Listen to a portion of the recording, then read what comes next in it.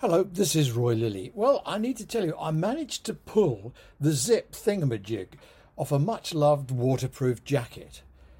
Replacing a 24-inch zip, if you can find anyone who'll do it, cost almost as much as the jacket.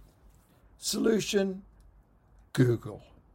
I discovered not only how to fix it, helpful bloke called Steve on YouTube, but also I found a supplier for the toggle thing and the all-important end stop. A plastic bag of assorted sizes for £5 arrived the next day, a pair of pliers and a few swear words, and Bob's your uncle. Much loved jacket restored to its rightful place on the hook in the hallway. A triumph of what? Ingenuity, innovation, resourcefulness, perspicacity. Actually, no, of technology. It was Google what done it. It enabled my curiosity.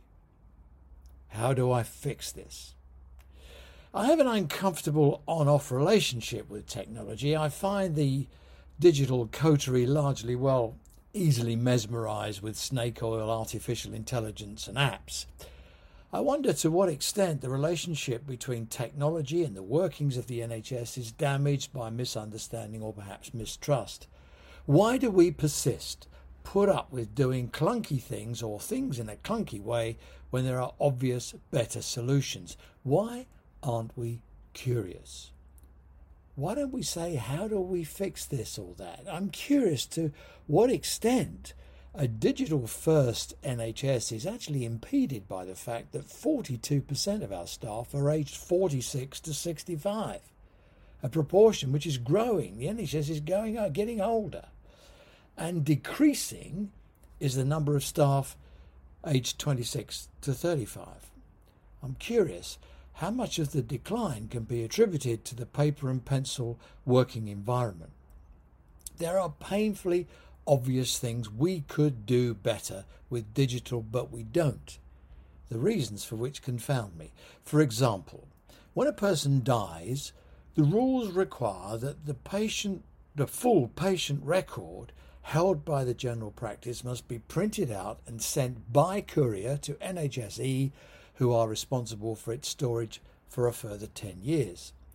The actual process is operated under contract by Primary Care Support England, part of Capita, who are clearly making a nice few quid and think we still listen to music on Radio Caroline. The musical records team, Primary Care Support England, say, and I quote, "Records for deceased patients should be printed and sent via City Sprint to be held in our storage facility."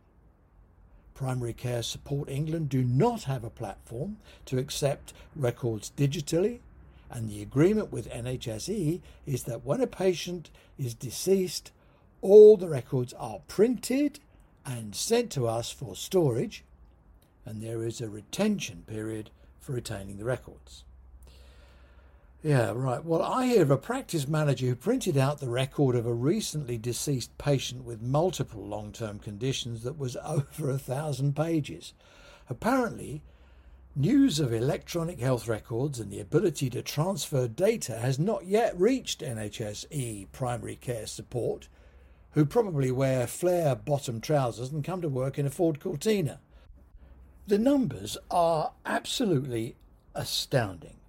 Apparently, the norm is 12 deceased patients' records a month, and the time taken can be a couple of hours per record, so that's 3 days of mind-numbing admin.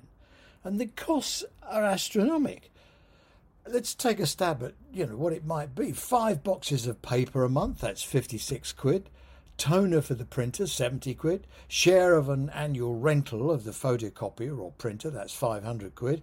And admin costs 24 hours at £10 an hour, say, that's 240 quid. So you get to £866 a month. Now, there are 8,000 GP practices, which means every month they could be spending 6,928,000 quid.